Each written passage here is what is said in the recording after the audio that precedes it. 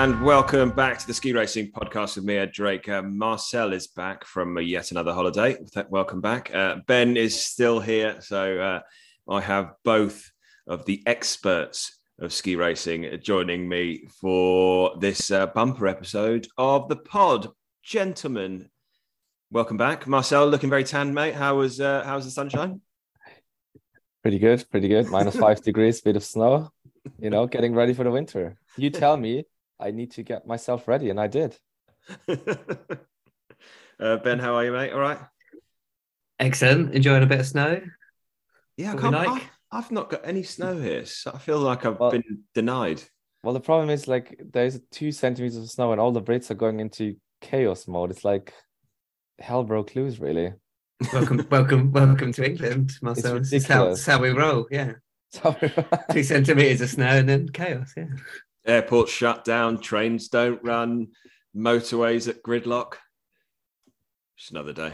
Well, I was actually wondering, and this is like non-ski related, ski podcast related, but they want to strike. Do you think they had like that day off anyway, so they're not going to strike?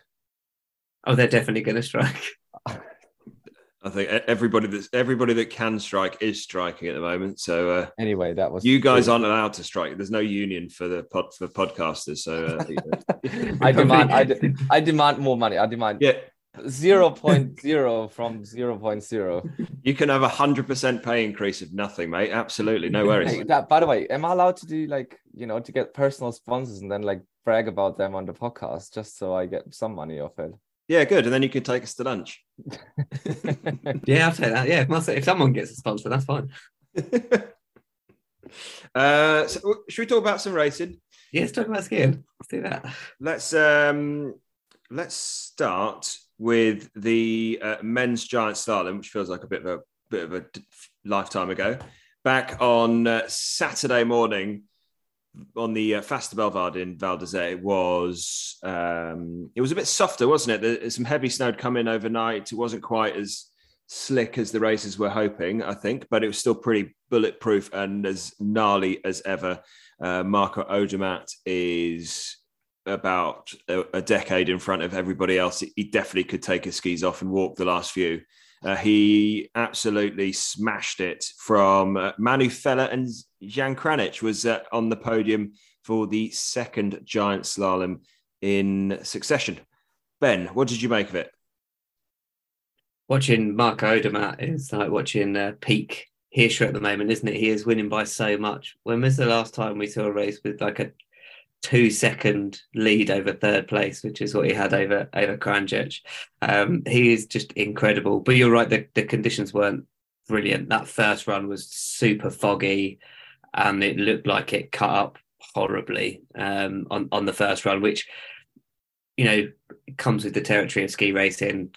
The mountains needed the snow that came down. So, it's not the end of the world, but yeah, it did look really tough on that first run. It looked a bit nicer on the second one, but Odermatt just skied out of this world. I don't know where he's finding some of this speed. And when everyone else is bouncing, he just seems to just float down. It's not even like they're on rails. He just seems to just I can't describe how ridiculous it is watching him race. The snow for very long, does it? Doesn't look like he's put any pressure into the snow, but somehow is arcing it out. Marcel, you love a bit of tech.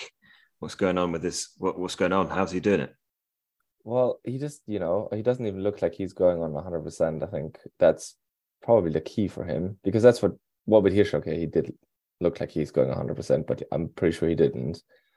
And I feel like with Marco Odermatt, he's just he has to purchase really early before the turn, and then can just release the ski down the hill. And he looks very solid. Like last year, he had a couple of wobbly places, but he doesn't have that anymore. He's just nothing can really go wrong. And you know what? Sometimes you feel if someone's that quick, you like, oh shit, he might be actually going out now, or he makes a mistake and this and that. But with him, it's just he's gonna finish in first place if everything goes right. And it's ridiculous. They can stop the other people with calendar days.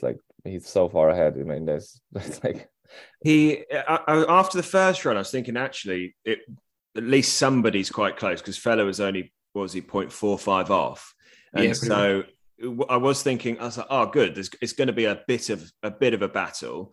And then, second run came around, and Fella made some mistakes, and Odermatt, he made a tiny, tiny error, and you're like, we're right near the top, and like, oh, well, maybe this is going to be close. And then no, he just found another gear and carried on.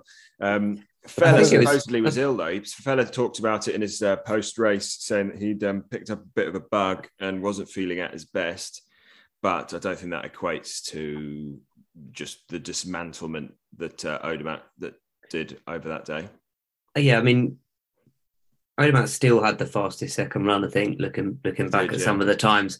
And what I did think was that Kranjak probably feels like he missed a bit of an opportunity, because he made some mistakes on the first run that were very kind of uncharacteristic for him, whereas on the second run, he looked like ultimate, I guess, Kranjak from a couple of years ago, where we were picking him quite regularly. He's far too chill first run, defo. Which is, I guess, one of those things that's been levelled at him a couple times in terms of on the hills, where he can't just let them roll the whole way. Obviously, he's generating a lot of speed, but on the hills like Val d'Isère, where it is so steep and you can't just roll your edges on and off, he needs to then keep being aggressive. And he's one of those skiers that sometimes you think almost not forgets, but just skis at that kind of 80% without realising it, and then gets to the bottom and you think maybe he's got more in the tank. I definitely think he had more in the tank. I was really surprised to see him go that cruisy on the first one. But Val d'Isère, Marcel, isn't it? It's one of those races that it must be painful. One of the hardest GSs really to master. I think it's definitely the hardest, mate. It's like so painful. And I think a lot of people were talking about it in the interviews and stuff. They said, well, if it feels good, it's definitely not quick down there. It needs to feel like you just have to release the skis, but then you also need to kind of keep them tight.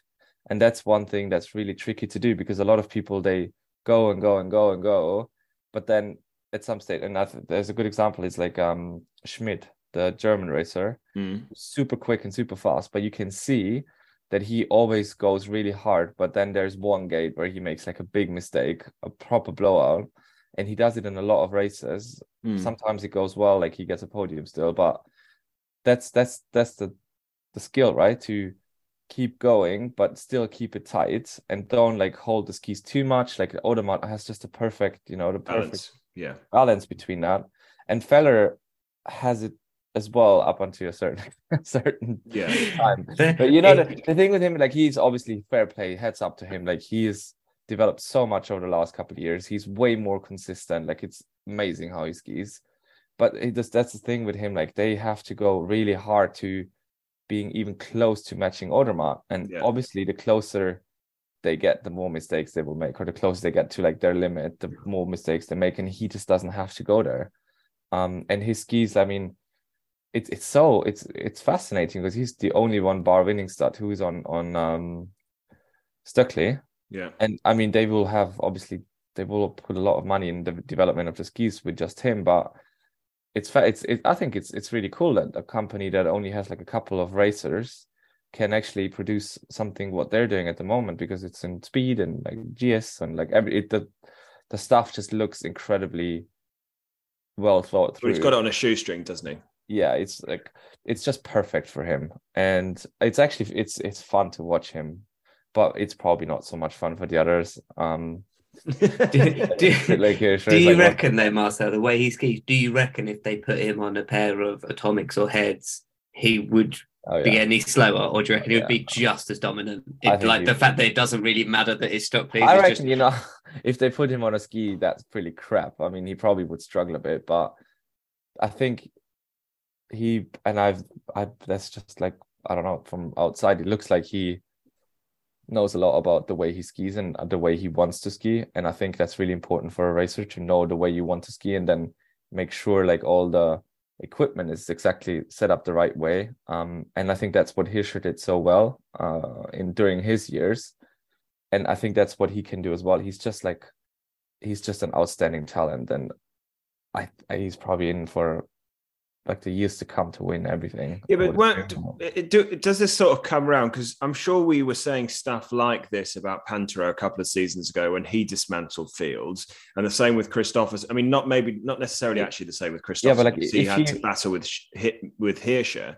But is this just the fact that he's head and shoulders above everybody else? If he had one more person around him, would we be quite as... Well, the thing is with him, he's pushing the envelope, isn't he? He's the guy that's just moving the sport on. You get like people like Pintro. I mean, he won like, I don't know how many races, like 35 races. Christopherson won probably 25 races, I guess. I'm stat man. Maybe you can help me on that. But but what I'm like, he's a generational talent, like Hirscher was. Like there is no one else who can be even close to him. Maybe at some stage the Norwegians, but they, I think, would be probably the only ones who can come close to him. You just hope, for ski racing's sake, that somebody finds a way to get close, because you don't want it to be Odermatt and, who's going to be second. We had that, didn't we, Ben, in the early years of the pod, where it was who's going to come second, or at least for us then, Ben, it was who's going to come third, because it was either Henrik or Marcel that were going to get first or second, and then it was a race for the last step on the podium. I just really hope, as much amazing as it is to see Marco Odermatt dismantling the field, I hope for ski racing's sake and for giant slalom's sake that somebody else finds something and finds it quick, because as awesome as it was to watch, I don't want to see races being won by over a second and a half week in, week out, because it's just not entertainment.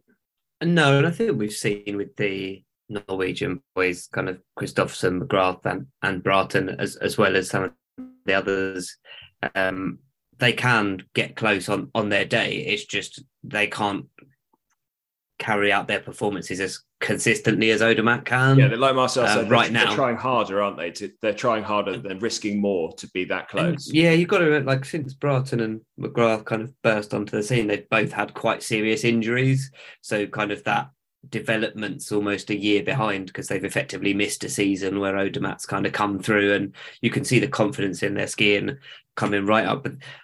And you guys talked about it already, with Fella getting much more kind of mature in his skiing, and just he's gone to the crazy Manny days where the guy could string half a run together. He still skis like it, and what's absolutely fascinating is just kind of when you watch him and Odermatt one after each other, they've just got completely different styles. So Fella finishes a turn so quickly, but it looks like he's drifting loads at the start. And obviously some of that you can't, until you can kind of get super close in on the edges and where the turn's picking up, you can't see exactly. But it looks like he's drifting every turn, which isn't always considered the fastest way. And Odermatt just, you can't even pick out where his turn starts. It's so high up the hill. So it's amazing to watch people with two like completely different approaches pick up so much speed. Yeah. It is incredible. I think it's fascinating, because Val d'Isère, and I would always put Val d'Isère in like a different bracket throughout the year, because it's like so specific. Like the gates are very closely bunched together compared to some other races because of how the hill is laid out, right? Yeah. So narrow and steep. But if you actually think about it and compare it, Feller and Odermatt, I think, have a very similar style of skiing in terms of how quickly they go around the corners, turn around the corners, and how quick they are off their feet or on their feet. I think it's really fascinating about Odermatt, because he's actually, he might be coming from a slalom background. I'm sure he has done lots of slalom when he was younger, but he looks like a slalom skier if he skis, It's not like he's one of those, like, not like Axel Spindal, for example, who was like super quick in giant slalom, but who was still, it took them very long with the turns. Like Odermatt is super quick on it. Like his feet are so quick. Yeah. And he doesn't sort of bed in. He doesn't sort of bed into that giant slide. He doesn't sort of settle into a position.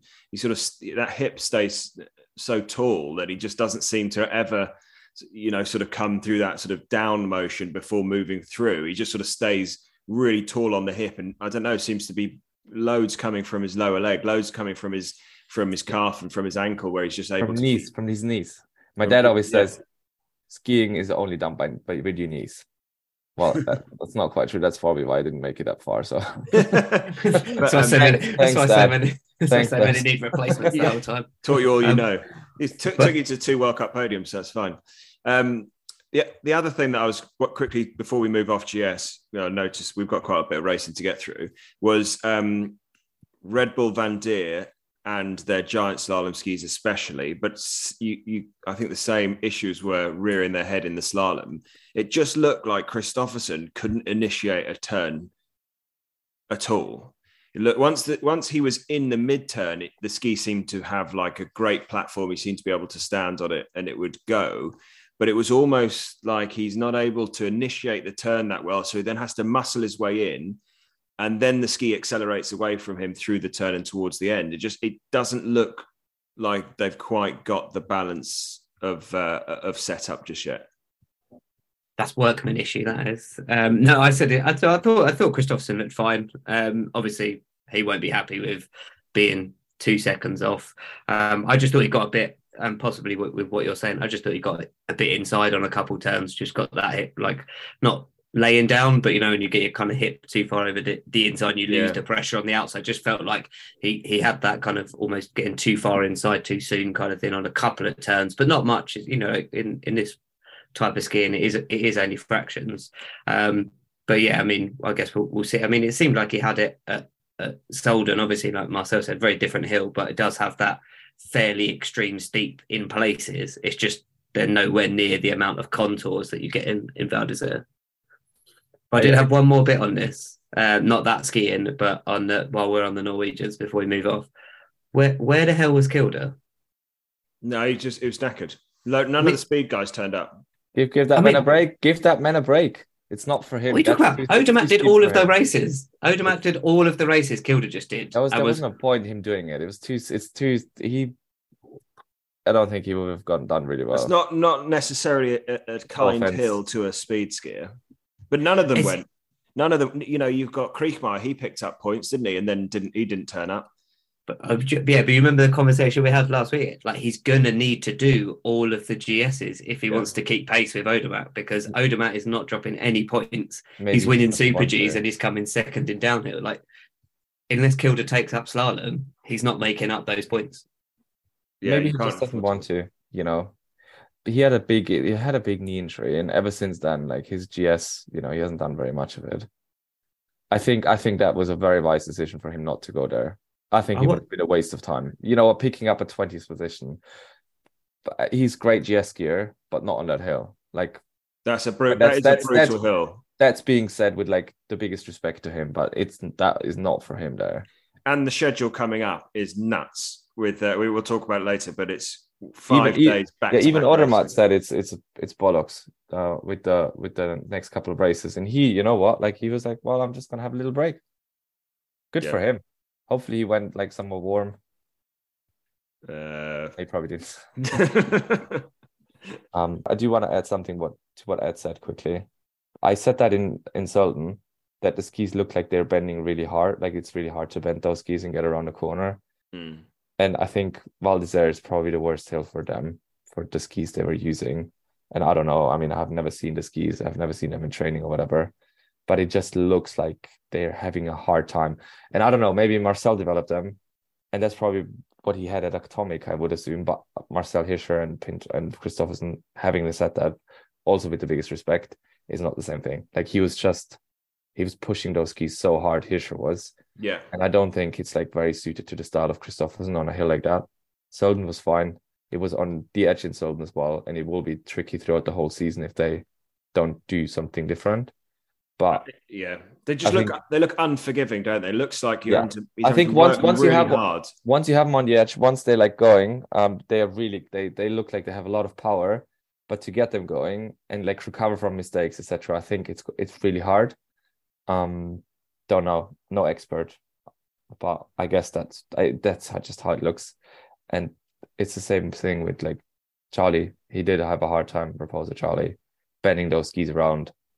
And he did have a hard time in Solden. I think it's, you gotta maybe dial it back a tiny bit in terms of the skis, and then it might be better. But I don't know.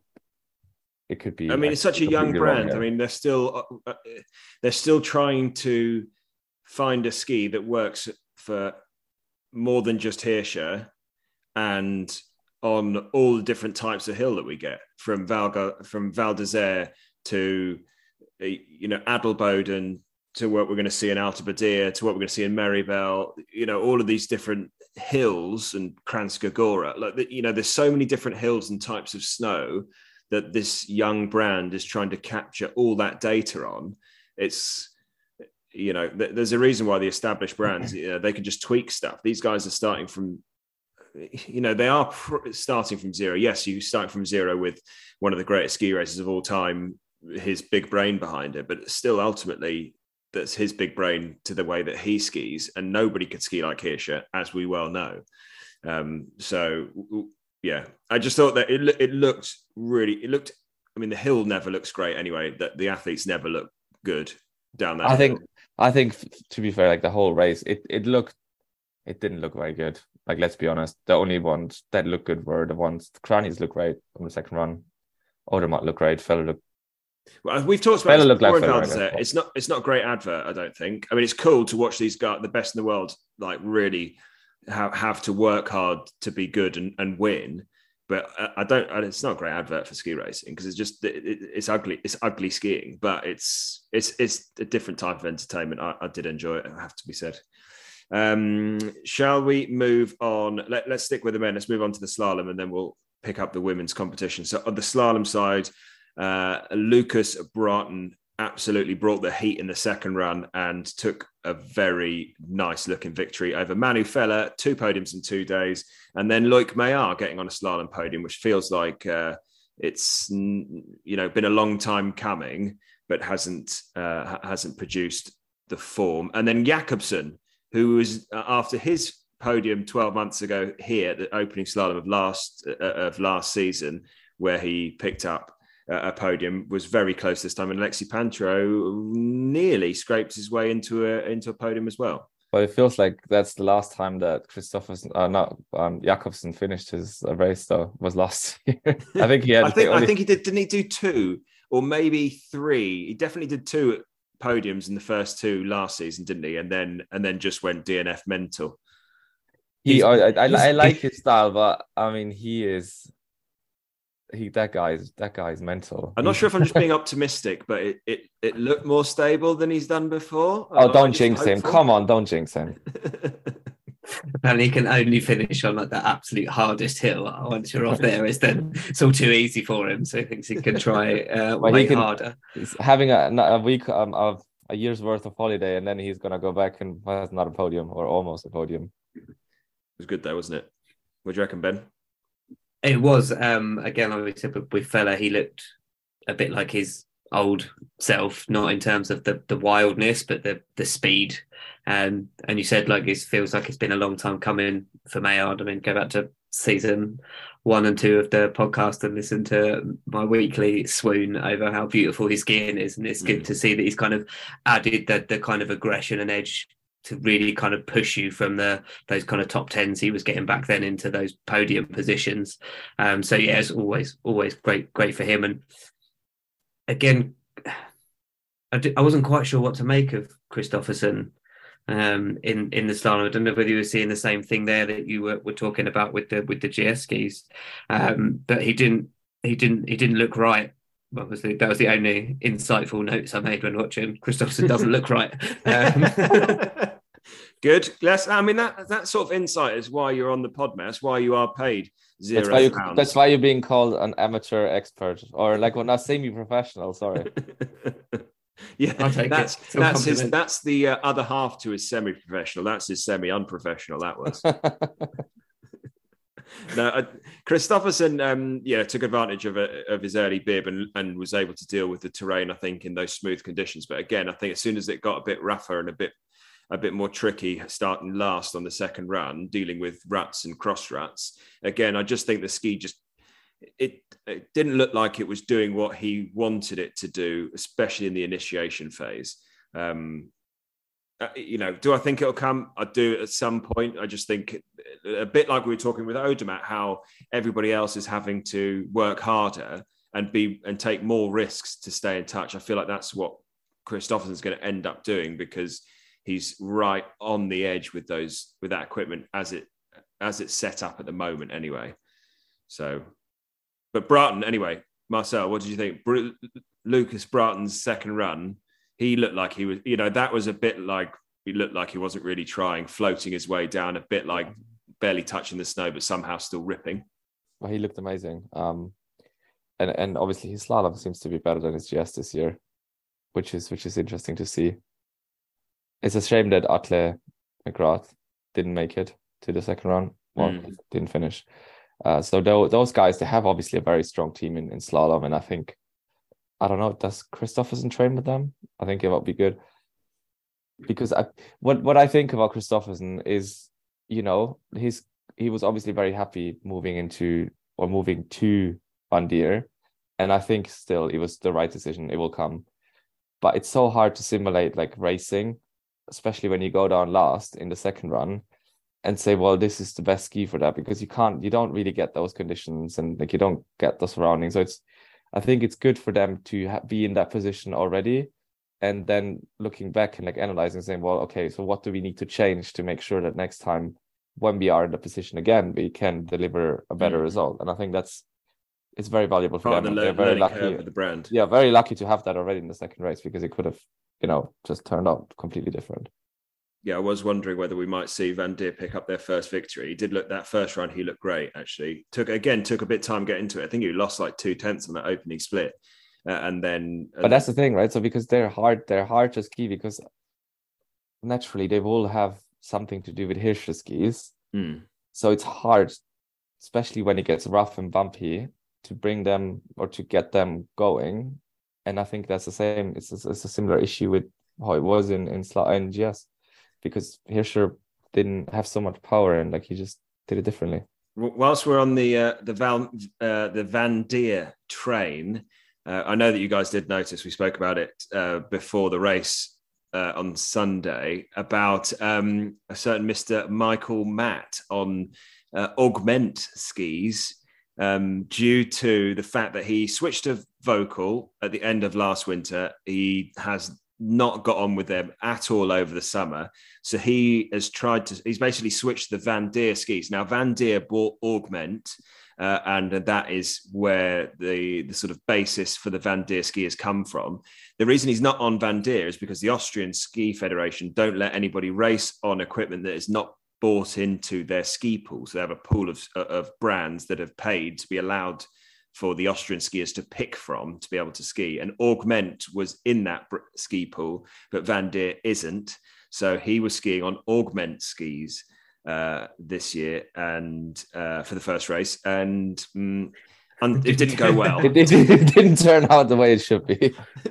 But he'd literally done like 3 days skiing on those skis, and he was like, that shows you how much he was not getting on with his Vocal skis. Now, people obviously get Pertil and Foss Solberg love the Vocals, but for Mickey Matt, not a happy camper on Vocal skis, and picked a brand that he skied on for like 3 days to race the opening World Cup on rather than stick on them. Yeah, as you do.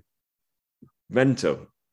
Did you? Was there anything about that in the Austrian press, Marcel? Or not really, to be honest. That was not really spoken about, and I mean, he only missed it by like 18 handies, so it's not too bad. I mean, he had good bib as well, but I mean, Austria calling. Are they listening to you? Are they? I'm not quite sure, but I do have to say, in general, and that's across the board. There are a couple of like different, like obviously speed goes quite well, and I think Brennsteiner was skiing well in giant slalom, and Feller obviously, maybe Schwarz occasionally, but I think in general they are struggling a bit this year, especially on the women's side in tech. That's not going well, and I've been reading a lot about that on the newspapers, because they are not. We'll get to that, Marcel. They're not happy campers. They are really not happy. Ben's been sharpening his pencil over there. I think I reckon there's Austria highlighted. In actually, I do have one thing about the slalom, and I didn't know what happened, but AJ Guinness, Greeks number one, he just got disqualified. What's going on there? He got disqualified. Yeah. No, I didn't see that. That's passed me by. Yeah, just well, it says he got a sanction and a monetary fine for not passing through a gate correctly, but I didn't Okay. recall seeing a straddle on the footage. Maybe it was one That's of a those real ones that shame. I came through mean, afterwards. He that he would, looked he looked really good on the first one. yeah, I mean, he got, what did he end up, 12th or something? So that's That's pretty good. insane. I didn't see that at all. I'm going to That's message, like find the out. best, the best Greek ski races at the moment. That's for sure. I mean, yeah, definitely. One thing that stood out to me on his first run is he's a lot bigger than I realised. He's quite a massive guy.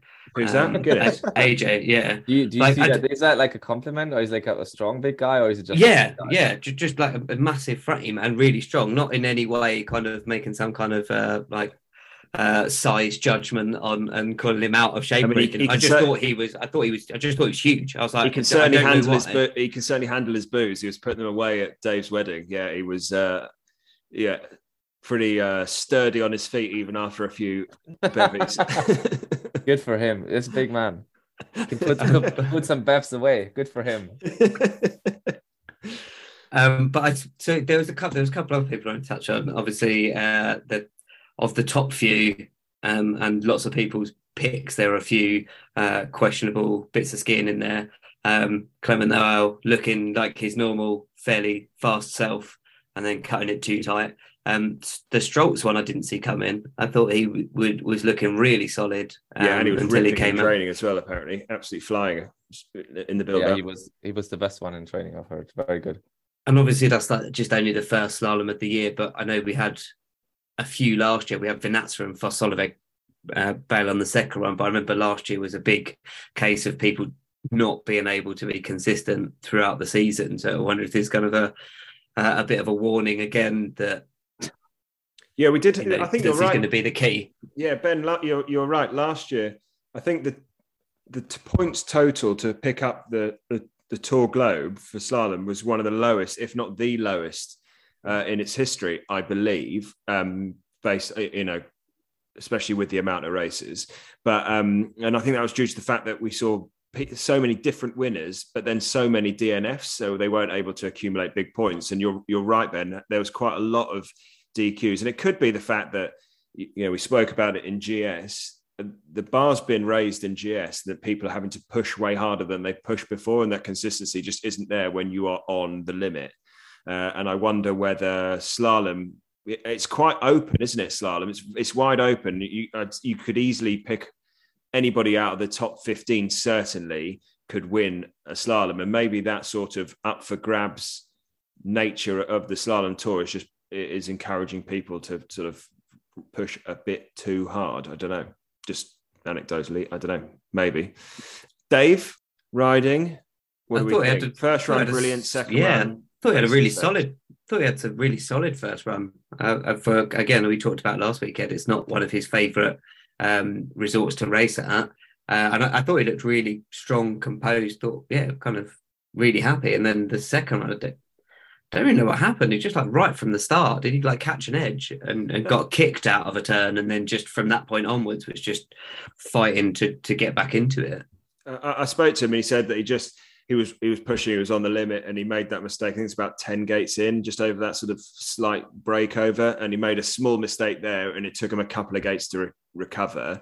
And then he said he was just trying to risk it all to try and make up for it. And again, sort of extra errors crept in, which is just a bit of a shame. But I was very much encouraged with this first run performance. I don't think it was vintage Dave in terms of when he's at his absolute best, but he was charging. And I think that is, Dave can often ski within himself, I think, to make sure he gets a finish and picks up points. Whereas I didn't think he was doing that in that race anyway. Marcel, any thoughts?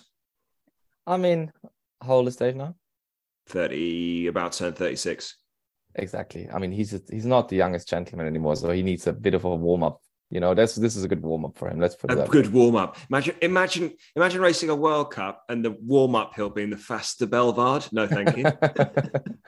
No, he will be coming. 100%. He looked solid. He loves Madonna, doesn't he? So he was. He said actually after that he was a bit disappointed it didn't go as well as it could have done, but he's very much looking forward to Madonna in 10 days' time. I'm sure he will do good there for sure. Just before we move off, Kaslunger, the Italian who started sort of fifth or sixth on the second run, absolutely smashed his way into the top 10. I love the way, we often hear people talking about, a high bib gets in there on the first run. Are they going to try and protect it to pick up some points? And he was like, absolutely not. I've made it into a World Cup top 30. I'm in Val d'Isère. I'm going early and I'm going hard. And he absolutely bossed his way into a top 10. He skied so well. He was 600ths off Bratton's second run, and obviously he had the perfect track for it. But when you think of how well Bratton skied, that's incredible. Like fair enough. He could turn around and say, fair enough, I had my ruts on the first run, went down 67. Bratton, you go and ski that first run again and see if you can match what I did. Yeah, then we'll have the 2 times together and see who's on top. Yeah, and it was incredible, and we saw it. You see it with people every now and then when it's a bit more of a conditions race. That was just a cracking second run. Like it was, I was really happy for him. He looks like he's going to be good fun to watch this year.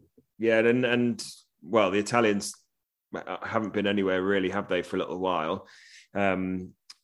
Vinazza again showed glimpses, but super inconsistent. Seems to be. I know it's race 1, but seems to be same old.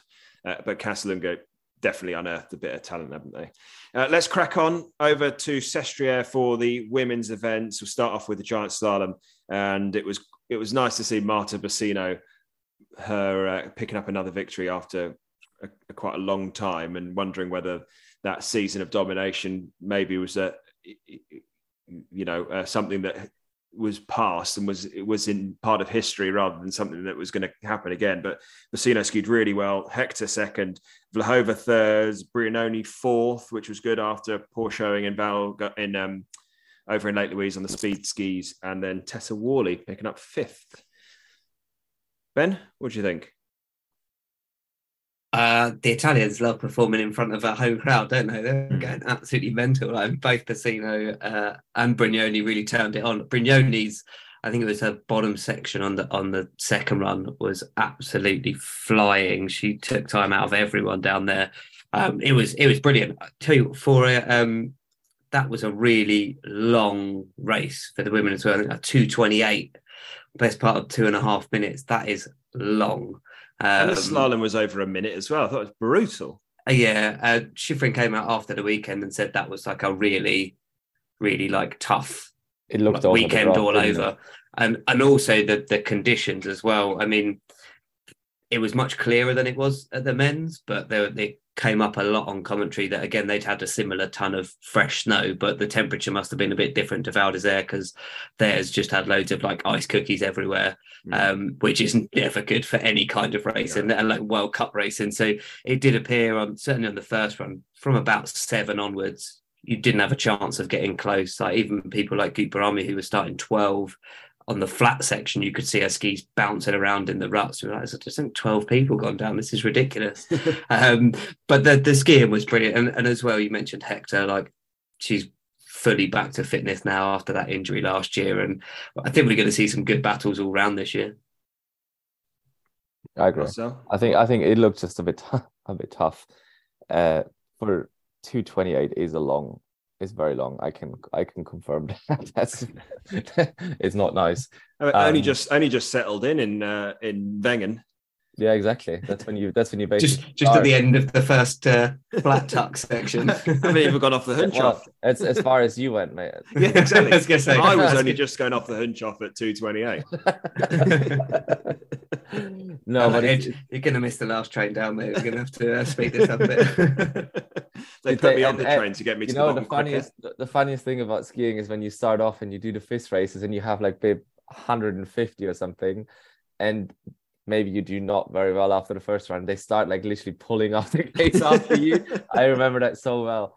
When there was been there, mate. And honestly, they literally were standing next to the gate, like the coaches and stuff. They were literally standing next to the gates, and you were just like trying your best, like going really hard, and they were just pulling out the gates after you. Just some coach skiing next to you with a bundle of 20 gates, going just sliding down, waiting to take the next one out. Those are the joys of FIS racing, and I do not know how many our viewers know about FIS racing, but it's just hilarious. Mate, If you ever have time, what? you should go. Like, it's the best thing ever. I'd do it all over again. Like that sort of, the first few years in FIS, getting excited about moving up 10 bibs after starting at the back and breaking down, knocking under 100 points and then just keeping the challenge going and just. I have one so really good. funny story about. So when I was in my first FIS years, I remember really well, like some older guys, and they were just skiing rubbish. So they kind of like blackmailed you to go out if you don't feel well, so they can go home with the bus. So they can like fill up a bus and drive home. Honestly, the whole thing is just ridiculous. Anyway, sorry, I drifted off a bit, but Lahova I thought was really good for her to pick up a podium in GS. Schifrin looked a bit better. Tessa Wally, sad for her. Sad for Ben. I'm a bit gutted that Vasina won because I had Hector on my predictions league, so that's a bit gutting. But then I want to point out Charlie. You had Raposo. You keep talking about weird. this. When you're not on the pod, No, I just make Raposo up as I go along, mate. I just make up as I go along. No, but Elisabeth Kapauer I thought was really interesting. She's had a couple of tough years. She's Austrian. Hey? Who was, sorry? Elisabeth Kapauer. She had a very good second run. And she's had a really rough time, lots of injuries. And it's good to see her back in 14th place. So that's all I want to. Oh, she did. She had a really good second run. Yeah, she had second best time or something in the second run, if I remember that correctly, or third one, or fourth, whatever. But pretty good. Good. Either way, good second run. And on the Tessa side, like she was skiing fine on the first run. So she took chunks out of Basina. I think she had like a quarter of a second lead on her going into the final split, and then I don't know whether she just didn't glide well or didn't get the skis flat or something. She dropped an absolute ton of time. In the second run was a bit more like the kind of slightly over aggressive Tessa, trying to make up kind of too bigger chunks of time or try and put too much pressure on and slip back a bit. I think ended up costing that. But yeah, on the first run I was about writing loads of notes about how I was going to trash talk you for you daring to insinuate that she might not still have it. Yeah, I mean, Marcel, I know that you, when you're not on the pod, you are religiously listening back, but just to remind you, I was you caught me out of here. Just to remind when you're on the beach. He's laughing a little bit too hard at that. I know when you're lying on the beach sipping your mojitos when you're on holiday, you're catching up with the pod when you're not on. But Ben picked her, obviously, Tessa Worley, and I was just asking him whether his pick was based on true belief or just through the nostalgia that he was picking. Yeah, but the problem with that is, right, Ben, you're never gonna win the predictions league if you hang on to your nostalgia. There's like you gotta move on. I moved on off Pinterah. I move on and I win. I mean, I think he moved on.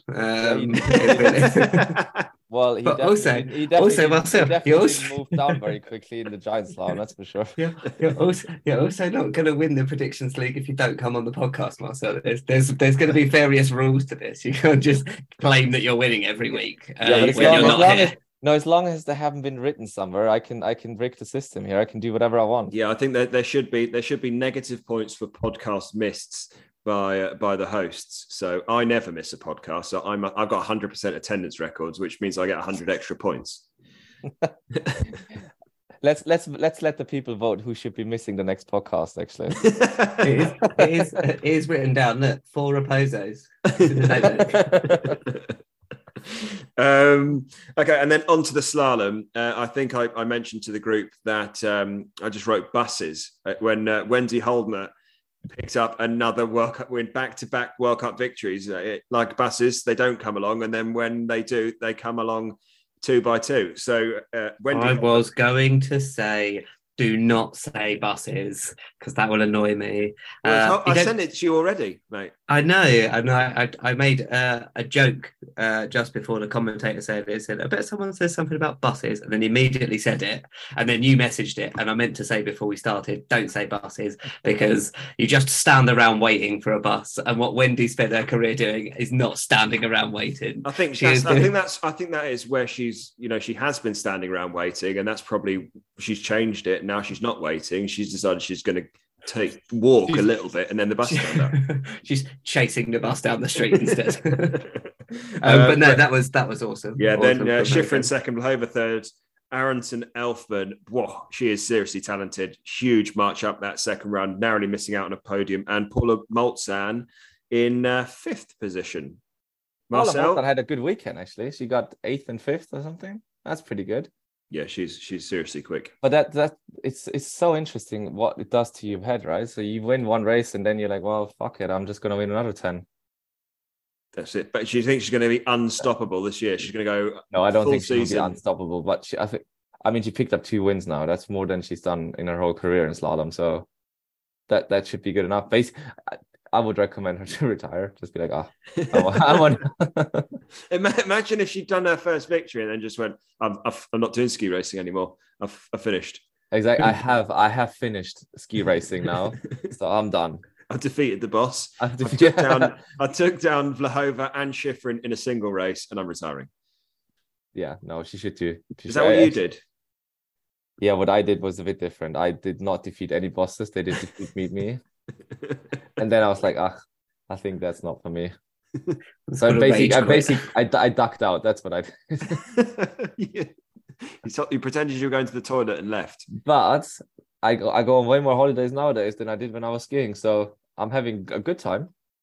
Yeah. Do you know what? I think that's probably true. I bet you are in more airports now than you were when you were racing. Probably. That's for sure. But yeah, anyway, I think, yeah. I think it's interesting. Aronson Elfman. Yeah, that's her. And Lucic, is that correct? Did I? Maybe our Croatian fans. Yeah, you're right. I think those both were born in 2002 and 2004, and I think this is so important for skiing that those young people come along, and you know what, they put some pressure on here, and I really like that. Same with the Norwegians in the men's race. I think that just makes it a lot more interesting because I'm sure both of them will be getting low with the numbers now, and then also, might be close to winning. Yeah, I said it here first. But Wendy, I'm really sorry, your streak's gone. Those two will be winning. That's it. You make 400 World Cup starts for a couple of wins, and then Marcel's like, "That's it. Next person, next up."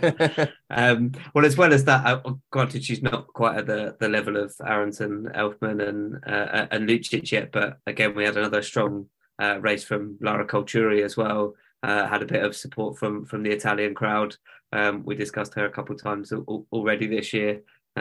Again, starting 54 and getting in the top 30. So her bib number is going to be dropping if she keeps putting in performances like this, and then we can maybe see what she can do on some clear snow, and that's a 16-year-old, which is just insane. Do you think that the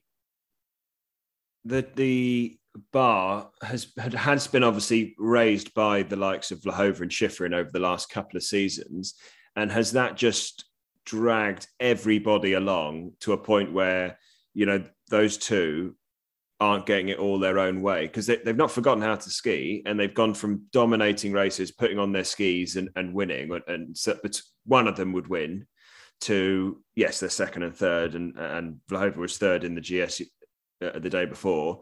So obviously, it's not going wrong or not going badly, but the rest of the women have just pulled their socks up as well and just gone and raised their game as well. What do you think? Is that what's happening? It's sort of, those guys aren't skiing badly, but it's not just a 2-horse race anymore. I agree. I think that's the case. Good. Thank you for that. Anybody? Here comes the insight. Hold on, what did I write down for this? The problem is with you, like, you tell the truth, and then you can just confirm it. Oh, thanks, mate. Ben, do you want to add anything, or are you just going to say yes? Just go, yeah, cool. No, I was going to move on to the next bit. And all right, cheers. Look at the all right, good talk. Look at the notes I wrote down that said, Marcel, do Austrian women train steeps? That's what I know. Lots of good skiing, very little good ski racing. Oh, those were the notes I made. It was really annoying. But the notes, they're actually getting more like insightful. I like that. Yeah, he's not just for the audio. He's here. He's writing headlines as well. You should be maybe like we open up like a newspaper, ski racing journalism. Well, Marcel, you said the Austrians wanted you to write some stuff. I can be a ghostwriter if you want. You can just put your photo and my words, and then when everyone hates you, it's fine. That's basically my goal with this podcast. But yeah, so they do train steeps, but they aren't skiing very well. How do you know? Well, you said they train steeps. Oh no, I don't think they do. I don't know I don't know what they're doing, but clearly not the right thing. It's the problem is, and this is like once a bad like spell starts for the best races, I think it just drags everyone down a bit, and the pressure is not getting less in Austria, and the newspapers are certainly catching on to it. They also look at the head coach, I think, said something like it's not good enough, this and that. I mean, it's not very helpful. I don't know. I think it's always tricky to blame it on coaches or to blame it on races. It's like a whole ecosystem of everything that needs to fit together. And clearly it doesn't. It could be the races, obviously, because they have to ski, but it also could be maybe some wrong coaching advice, or the skis are not right, but obviously then other people ski on the same skis and they do well as well. So I think it's a tricky one, and it's a hard one to get out of. But one thing is for certain, that their youth teams and everything below the World Cup are not doing well either. So there is certainly something there that needs to be changed. And so no young guns coming. Not that many as you would expect from the Austrians. And I don't know, maybe they maybe have been on a high horse for a long time, and they've been knocked off it right now, and probably much earlier, and they just didn't realize it. But I think the same thing happened to Switzerland, didn't it? I mean, exactly. That's what I said. I actually said that to my girlfriend years ago on the weekend. I said, it's unbelievable how many Swiss ski races there are. They might not be winning, but there's always like 5, 6, 7 in the top 30. Yeah. Which is like very strong. And you know what? Like they were nowhere. I remember like maybe 10 years ago, 8 years ago, they literally had barely. Yeah, because I think was it Mark Genie, the Swiss guy who was like he won a slalom in Reiteram at a rescheduled like snow bonanza race, and he was the only male that had picked up a World Cup win in like 6 years or something, and it was at a banana race. And now like you can't move. I think it was a record this weekend in the men's slalom for the amount of athletes from one nation in a second run. I think it was a record. Just show, like you say, Marcel, it just shows. I think they obviously went through their bad patch and having to find themselves, but it takes it takes a long time. You're rebuilding the pyramid. You can't just fix it. If you could fix it like that and it'd be done, we'd all be doing it. The thing is, like Austria has very good skiers like Meyer and Kriechmeier and Feller and Schwartz. But behind that, it's really tough. Like there are not that many races coming along. Yeah. And they're you probably have to look in the mirror and be like, okay, well, what did we do wrong all along the way? And they have done something wrong. And that's like no criticism, but it clearly have done something wrong. So, you probably have to have a fresh start, and you can't expect to get race wins if you don't have anyone in the top. I mean, they had like 2 people in the top 30, I think, in the women's race. Yeah. In slalom or giant slalom, I can't remember which one it was, but 2 people is not very much. So, no. You have to like take a step back and maybe put a bit less pressure on. You still gotta pressure the races to a certain extent, but you just maybe have to think about a way to get them out of there. And I'm not sure if they do the right things on those kind of situations, because they might not have been in them before. Coaches, it's a strange one, because they've got that whole little crop of races that are all good. They're just not really good, and they all pop up with the odd podium or 4th or 5th, and it makes you think, okay, maybe they're getting somewhere. And then we can probably leave Leensberger out of this. She's having a bad season, but she's won world champs and she's won the globe and stuff. She is different to the others, but Gal Huber, But then I Tripper, think they've all done it once or twice, and it's really weird because we're so used to seeing once, an Austrian athlete of any kind of renown does that, they then can do it moving forwards. There's very few one-hit wonders, in Austrian skiing. but what I think about that is like, if you're in a situation where you constantly get somewhat in the top 15, right? You personally, Ben, you might say, okay, this is not good enough because they don't know how to win or whatever. But as a ski team as a whole, that's the situation that you want to be in, because you have a whole bunch of good skiers who are somewhat like scoring very good points. So that's like the base of a good team. And I don't know what they have done, but all of a sudden, the good races, they are not good enough anymore and they don't qualify for the second run. I don't know if they have talked to them like that they need to win more or this or that, but it's a good foundation where they were, like where they had people in like doing top 10s on a regular basis. That's a very good foundation. And I think that's where something you have to tell yourself, well, actually, you know what? This is something I can build on. And I don't know if where the self-confidence has gone and where the self-belief has gone. But I remember when I did the same thing and I was like, oh, I need to be better and this and that. But actually, this is a very good foundation. And they have completely lost this foundation now because they're like in the middle of nowhere, basically. Yeah. Yeah. It was the GS actually where the record was 8 men in the second run on a GS. But yeah, so Austria, Ben, they don't train steeps. I think if you should put your hand in the air and tell them that maybe you should send them a message. Just maybe like let's get them on a dry slope next year and see what they can do there. Smash some gates. Yeah, we'll show them a thing or two. They're definitely not steep, so let's not do that. I think Helene's pretty steep. Anyway, right.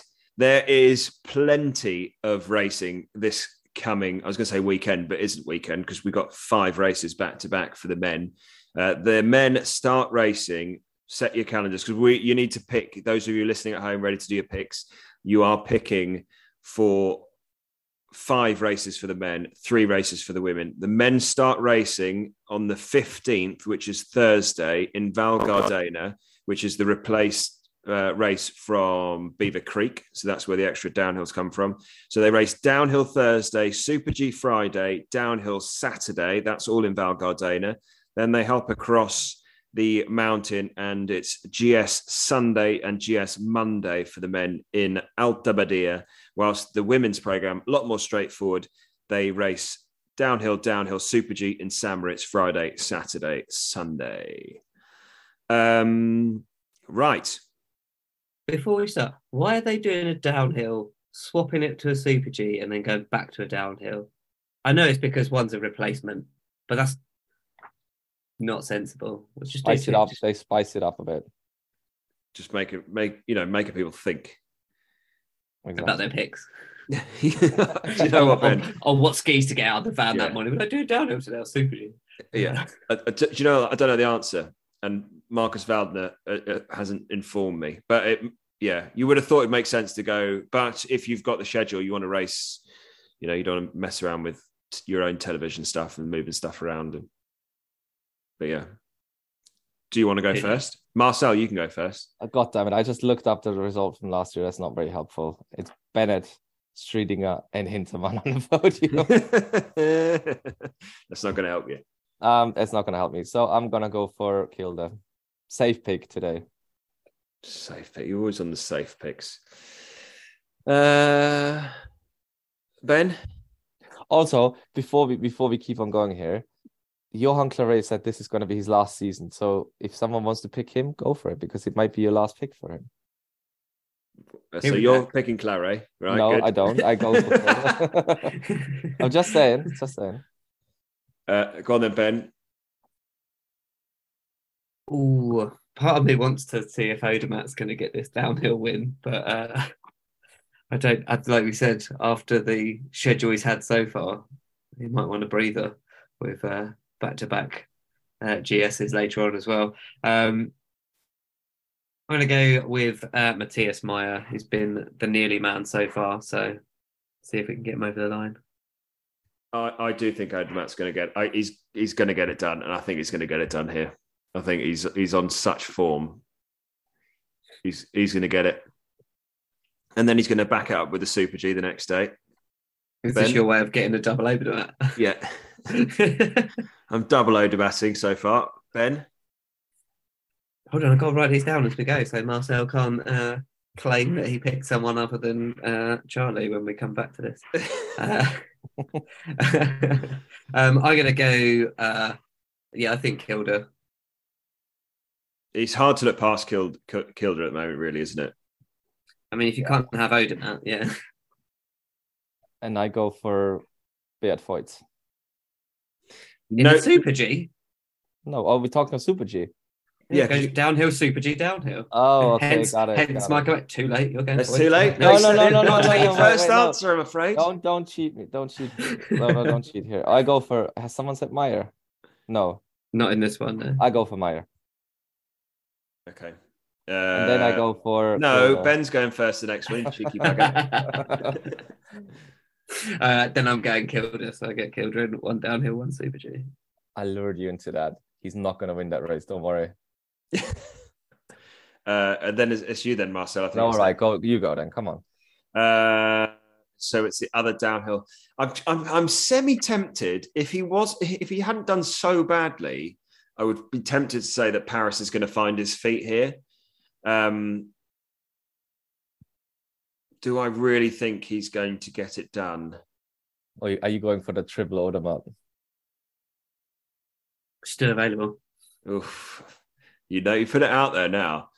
I could just put Odermatt for my 5 races. For the slalom as well, or what? There will be a lot of people doing that. Yeah, I think so too.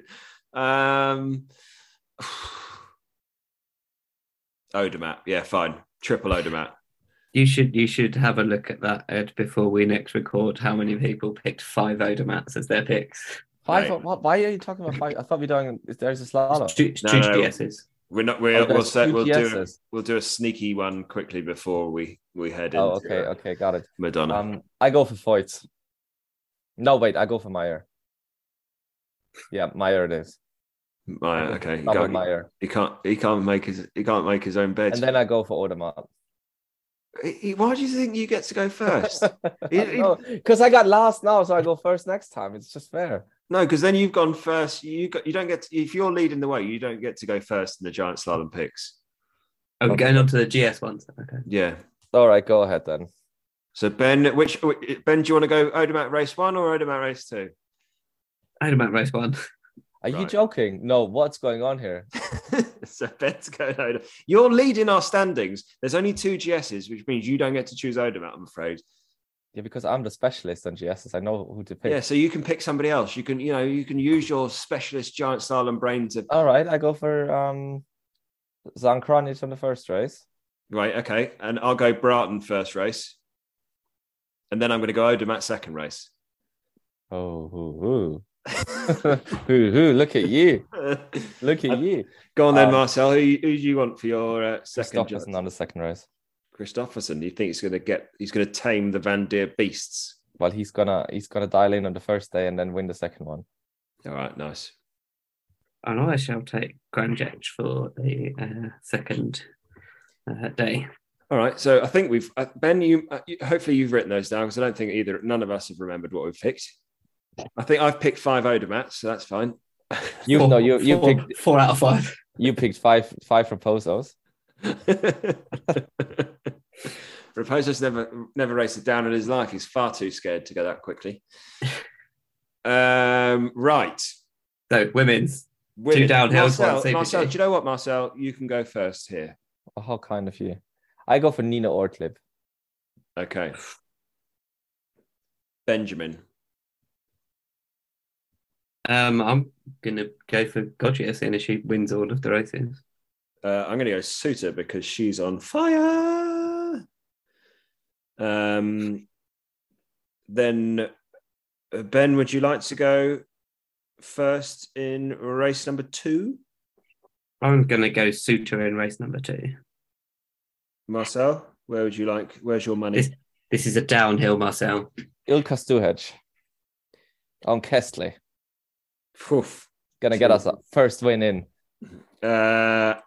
I'm going to go. I have to go Goggia because I do feel like I need the points. But if I was a bit more sure about her, what was I going to say? Her head in terms of how badly damaged her brain is after what was she talking? Get my words out. The Austrian, what's her chops? Cornelia Hooter. Hooter, because she's ripping, but obviously she had to take a day off, didn't she? With because she was having blind spots and stuff with her concussion issues. She's on my reserve list for the Super G, depending on who picks what. She was on my list. So and then on to the Super G. I'm going first, and I got to go Goop Barami. Okay. Yeah. Ben, I think you're next. I'm going to go Hooter and see if she's right. If she's not racing, I'm going to get a substitute. And I go for Suter. All right. Okay, good. All right. Well, I think we covered all bases. I think we've certainly talked enough. If we haven't covered all bases, we missed a load of stuff. I'm sure of it, but there's too much skiing going on to talk about it. Far too much skiing to talk about. Right. Thanks for listening, and until next time. Bye for now.